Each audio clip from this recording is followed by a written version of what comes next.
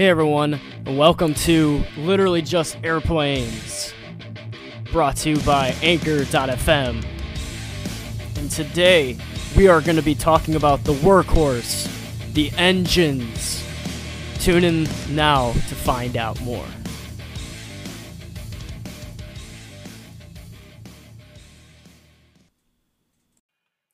If you haven't heard about Anchor, it's the easiest way to make a podcast. Let me explain. It's free. There's creation tools that allow you to record and edit your podcast right from your phone or computer. There's a lot to go on with this.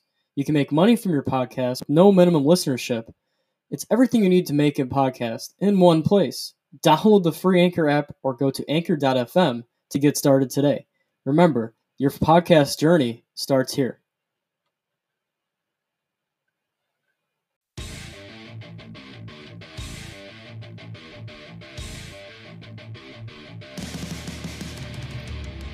Welcome back to the episode, and today we're going to be talking about the engines, the Workhorse. So much to go around with, so much to talk about.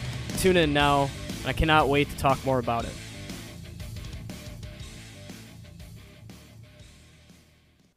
So, really, the engines are a main contributor to the aircraft, of course.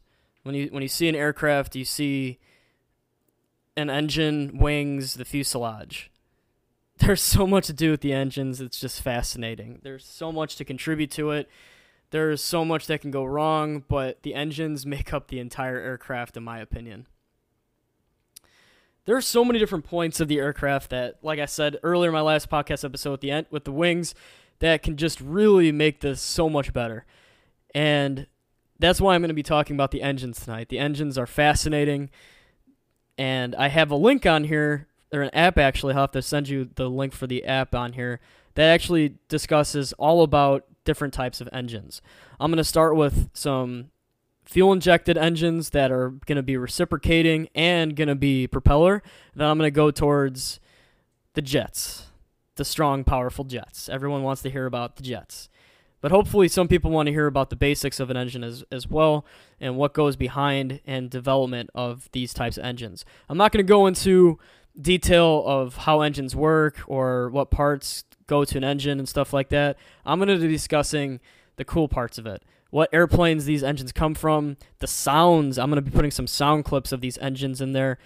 I'm going to try my best on that. They might not be the best sounding clips because I'm literally using my phone as of right now because the engine clips are going to be hard to find.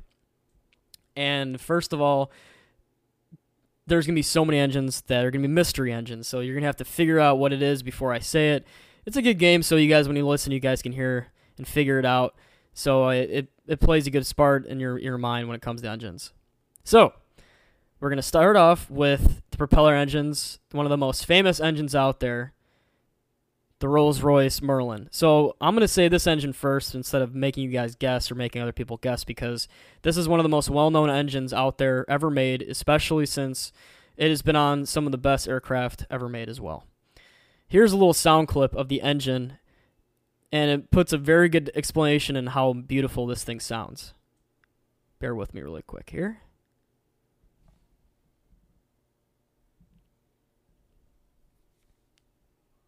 Originated Kingdom of New. Well, that's awkward. I accidentally put the text file on here. But the sound file, let's see if I can find the sound file.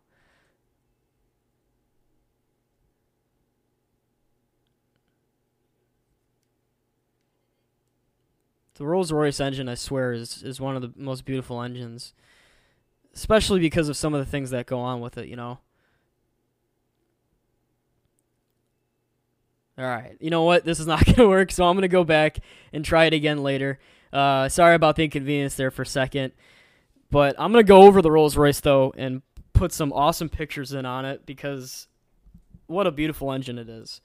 And Rolls-Royce has definitely made some awesome engines in the past and in the future. But I want to see more of what they come by, you know. I want to see what they look like and all this other stuff, you know. So I think it definitely helps out in the long run. All right, so we're going to start with the Rolls-Royce. As stated before, there were 150,000 of these built, used in so many different airplanes. The Avro Lancaster, most of British Royal Air Force contributions, including the Spitfire, the Hurricane, and the Mosquito. It had several mods to it, and they were used in different types of military battles and designations. The development started with early types and diminishing engines that started with a 45-degree angle to the cylinder ramp, which are inlet valve areas, and then they're going to start with the parallel view of the Merlin cylinder head, which cuts open and is a beautiful, nice little cut open to it. Personally, my favorite model of it is probably going to be the Merlin 20. The Merlin 20 engine was redesigned with a supercharger on it so it can be used in a Packard car. Yes, it was produced into a car engine. That blows my mind, especially since it used the 100-octane fuel and had different types of coolant mixes to it. A 70-30% water glycol coolant mix rather than 100% made it more efficient to cool. That's going to come very important in the future with coolant and antifreeze. When an airplane needs to cool off for a while, you either have air-cooled or liquid-cooled, which can be either water or coolant.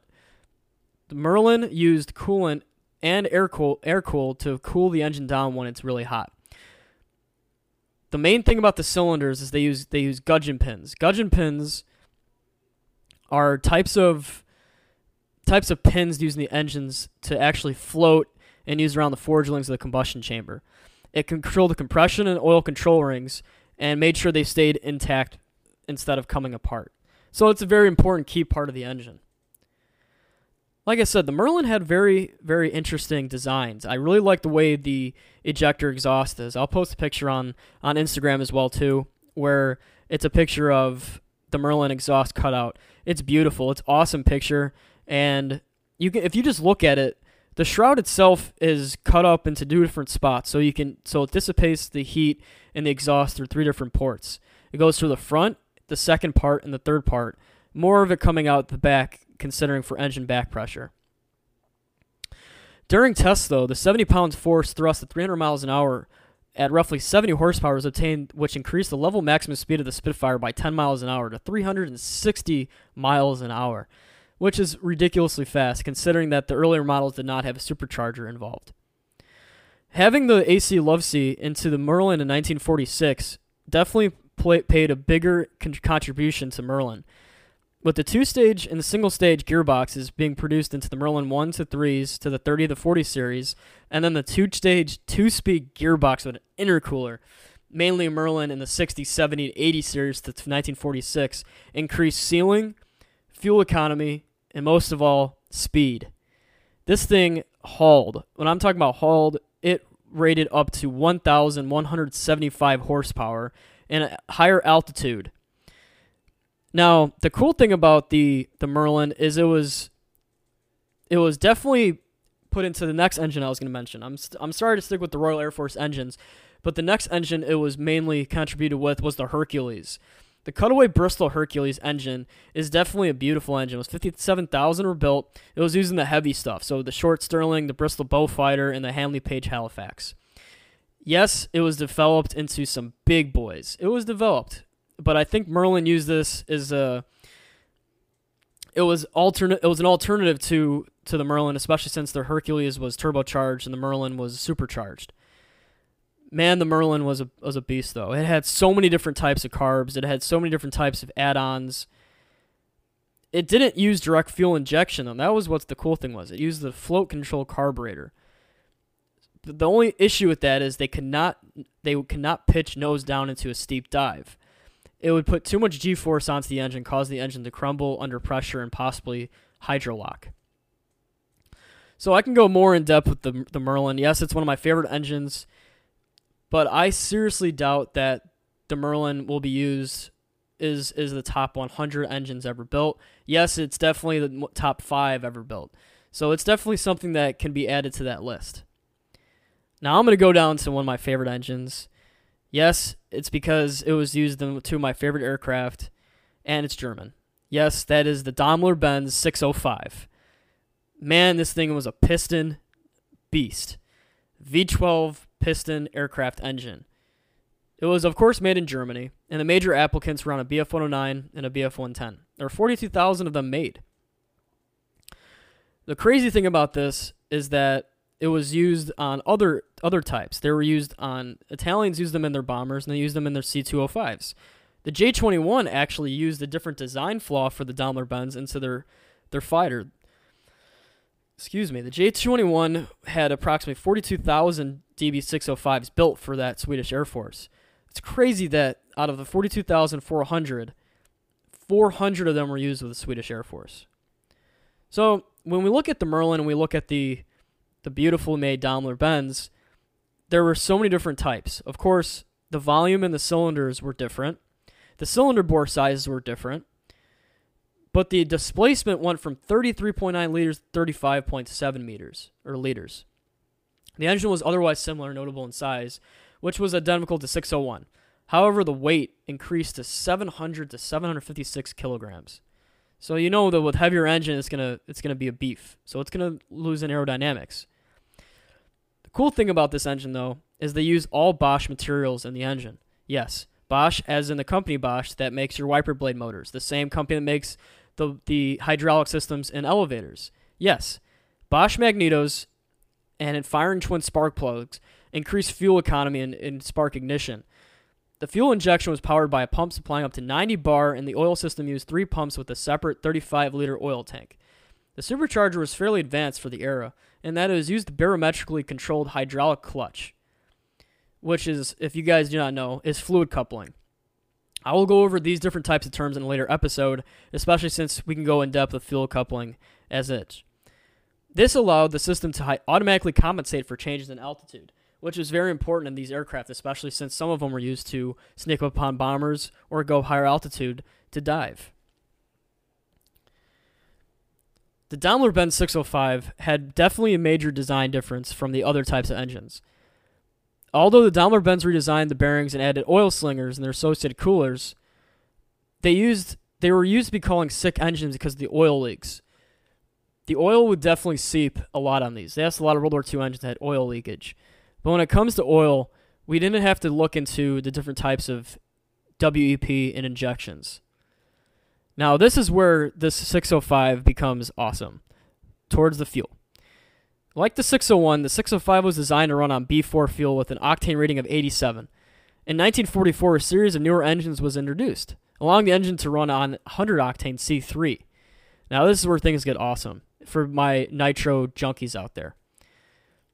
Some of the boosting agent dispensing systems were methanol water injection systems, yes, WEP. But some of them were used GM1 nitrous oxide injection systems. From being a huge Messerschmitt fan, I never knew that they used GM1 injection systems in this engine. The Daimler-Benz 605 ran on MW50 saw power improved to 1,800 PS, which is equivalent to 1,775 horsepower on takeoff. With the GM1, it increased to 1,973 horsepower with no damage to pistons or cranks, which blows my mind to think that deep injection was used for that. Now, the three engines that were mainly used with the BF-109 G10s were K4s. Now, the G10 was the last model BF-109. As you all know, the BF-109 was used throughout the war, entirely on different fronts in different areas, in different weather. As though the GM1 octane oxide was not used, it was still used in the later parts of defending Berlin, so the fighters can get in and attack quicker on easier targets. Yes, that increased fuel costs because of the fuel consumption, because of the power of the engine. And yes, if the airplane did get shot down, you're losing supply of the GM1. Now, the different variants of the 605, there were plenty of different variants. Yes, a lot of the variants were garbage. They were definitely used on prototypes, and they were used in the field for mechanics to work on. There's so many different types. Of course, you have the 605A, 605AS, which was the prototype with the MW50, and then my favorite, the 610. Yes, everyone's like, why do you like the 610?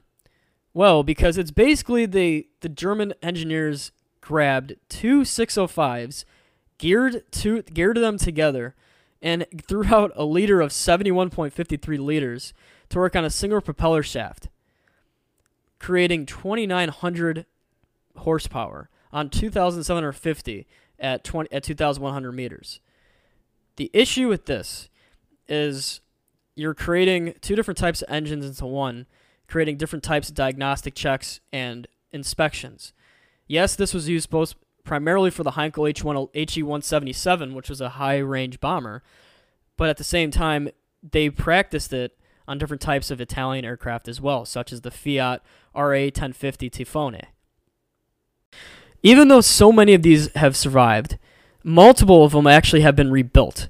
There is only one rebuilt one, and that is a survivor Spanish model Hispano Messerschmitt Bf-109 G2. And it was actually, then of course, Messerschmitt Foundation has one DB605 in storage. The applications were used, like said earlier, used on most German and Italian and Swedish aircraft. So many different specs on this engine, and I love it. And I can go so much more in depth on different types of World War II engines in that field. Now we're going to go towards the big engines, the jets. There's so many different jets I can talk about, but of course I'm going to talk about the GE CF6. Why am I talking about the CF6? Because it is on my favorite jet aircraft, the MD-11. The CF6 turbofan is a brute.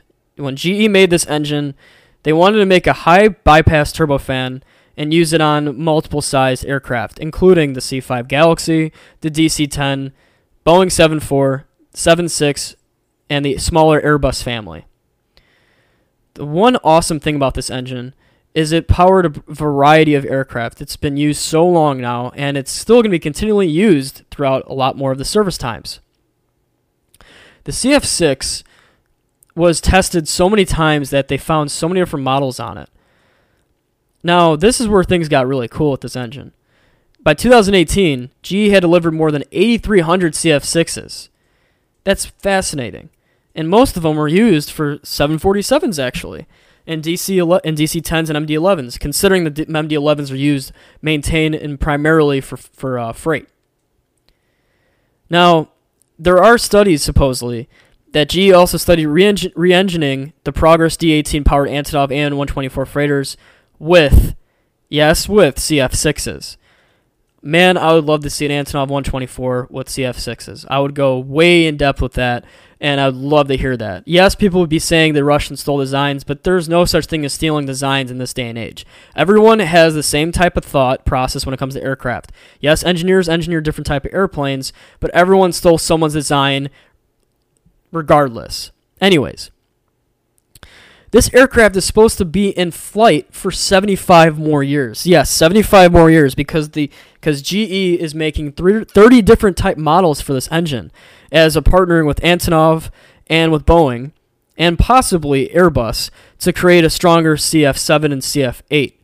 The CF680, which is using the A330, is creating so much growth that GE's already put more progressive load and deliveries on for it. So, I'm going to talk more about the inside and the different parts of the engine of the CF6. Yes, I didn't talk more about the Rolls-Royce and Merlin. I know a little bit about those engines, but the primarily one I know the most about is the CF6. We're going to first talk about the intake area, the inlet area of the jet, the fan section, the accessory drive section. These parts are huge. And if anyone of you ever seen a 747-400 or MD-11 or DC-10 takeoff, they're pretty loud because they're sucking so much air in that the compressor section heats up so quick and pulls out exhaust. Yes, the jet engine's primary deal is to suck in air and create combustion and power and then exhaust. It's just like a giant turbo, literally a giant turbo. You got the inlet, which is the intake. You got the compressor and the combustion section, which is the power and the compression. And then you got the exhaust out of the rear part of the turbine. Now, the CF6 has been used in a bunch of military stuff as well. So that's why the military is one of its highest bidders. It's got a 16-stage high-pressure axial compressor driven by 2-stage high-powered turbine. The combustor, yes, is annular. The separate exhaust nozzles are used for the fan and core airflows. This 86.4-inch diameter fan generates an airflow of 1,300 pounds a second, resulting in high bypass ratio. This is another reason why this takeoff power is at 41,500 pounds per engine. And this is another reason why cargo guys love it, because it can take off with heavy weight. There are some undeveloped variants, though, that's pretty interesting in the history of the CF6. The CF6 was to be a lower thrust derivative of the CF66 for the Boeing 75. The CF632 in 1981 abandoned development of the engine, leaving the 757 engine market to Pratt & Whitney and Rolls-Royce. I think that was wise of them to do that because they focused more on the CF6 models into the DC-10 and the later 747 and MD-11 models.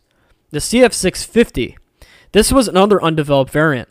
The high bypass turbofan engine rated between 54,000 pounds.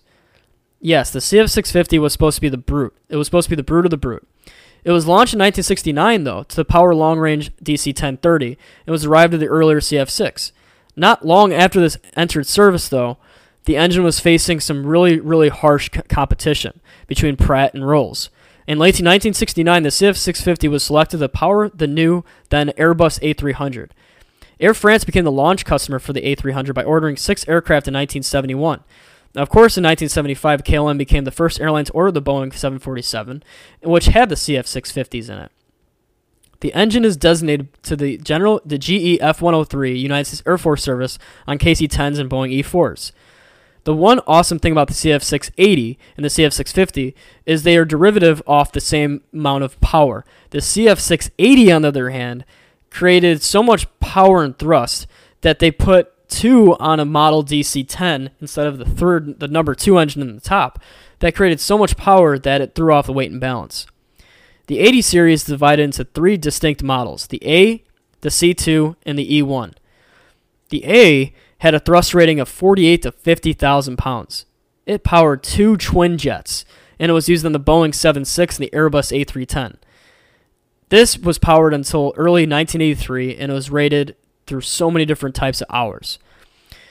Despite having not as many time hours as the CF680C2, the pressure ratio raised from 28 inches with a bypass of 4.66 ratio.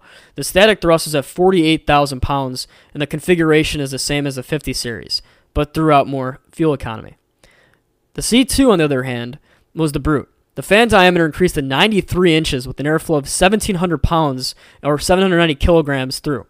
The overall pressure ratio is 30.4 inches with a bypass ratio of 5.15. The static thrust is at 59,000 pounds. An extra stage is added to the low pressure compressor and a fifth to the low pressure turbine, which increased the different amount of size. That's also why the fan diameter had increased in size. Now the E1, the 80 E1 is the monster of the family. It was, of course, used in the CF680 series family, but the fan tip diameters increased to more than 96.2 inches. Yes, 96.2 inches. With overall pressure ratio of 32.6, the bypass ratio rose from 30.4 to 5.15 to 32.6 to 5.3. The 68 to 72,000 pounds of force competed with the Rolls-Royce Trent 700 and the PW4000. Trivia fact, the PW4000 actually replaced the CF680 on some MD-11s.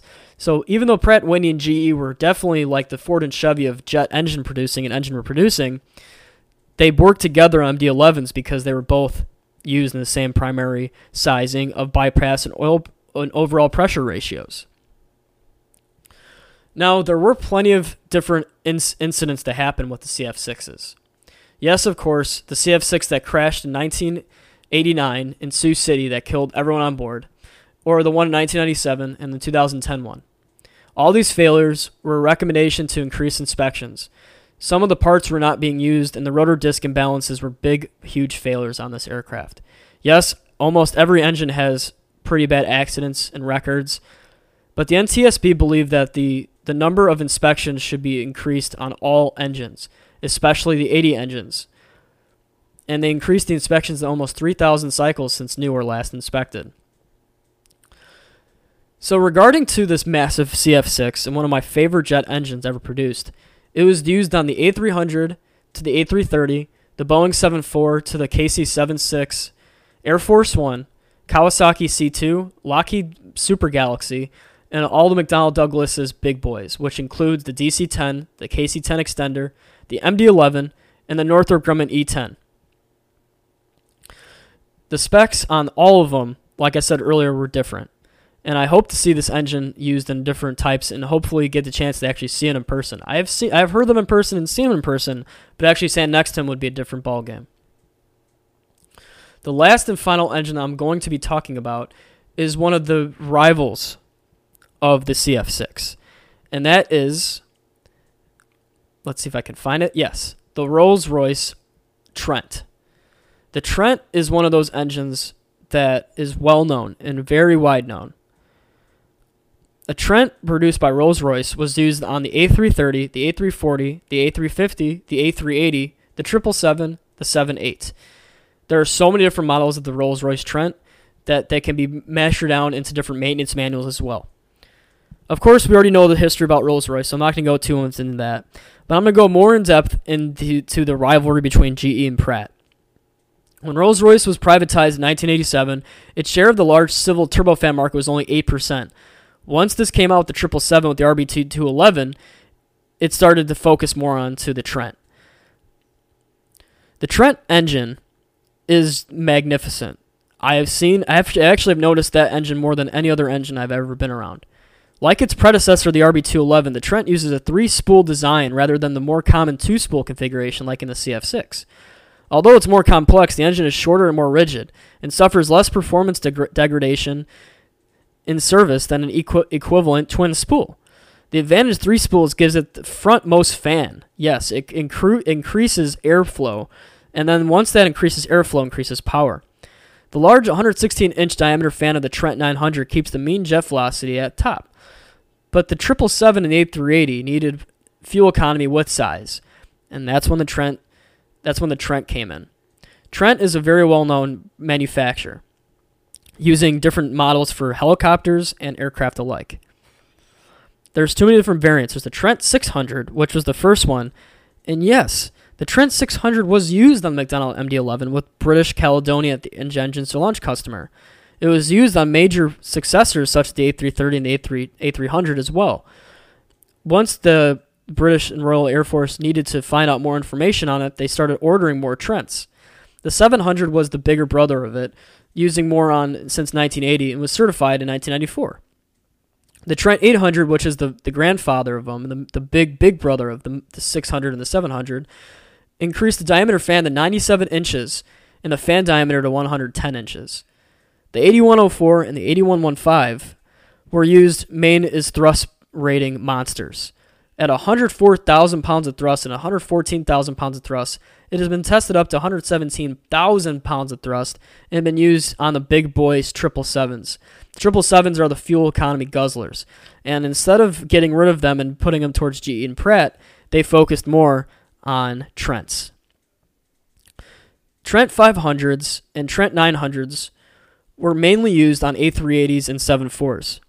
The A380 was used to success the CFM 56, especially since the European Aviation Safety Agency wanted a safer engine, especially since after the accidents of the CF6. The Trent 1000 was announced to fly in the 7.8. Yes, initially Boeing considered the idea of sole sourcing the power plant for the 7.8. GE was the most likely candidate. However, though, many candidates and customers did not want the engine, especially since the safety ratings. Both engine types will have standard interface with the aircraft, allowing any 787 to be fitted with either GE or a Rolls-Royce engine, which I always thought was interesting, especially since the pylon had to be fitted for both. In early 2018, of the 1,277 orders, 681 selected the GE NX 53% to the 420 of the 33% Trent 1000. GE still owns that rivalry to this date, but Rolls-Royce is definitely stepping ahead of the game with its new designs. So basically, I went in depth with 4 engines: the Rolls-Royce Merlin, the CF6 GE, the Rolls-Royce Trent, and the Daimler-Benz 605. Those engines right there are my top favorite ones. Yes, I didn't go over any Pratt & Whitneys. I love Pratt, but I don't really know as much more about the Pratts than about the GEs or Rolls-Royces. There's so many different manufacturers I can go through with it, and I hope I nailed everything on the head for some of my aviation enthusiasts out there. If I messed up, I'm sorry. I'm still learning, but I'm also know a lot about this topic of conversation. If you guys want to talk more about it, then you can follow me on Instagram. You can follow me on Facebook. I'll post the link on my my Anchor.fm account on there as well.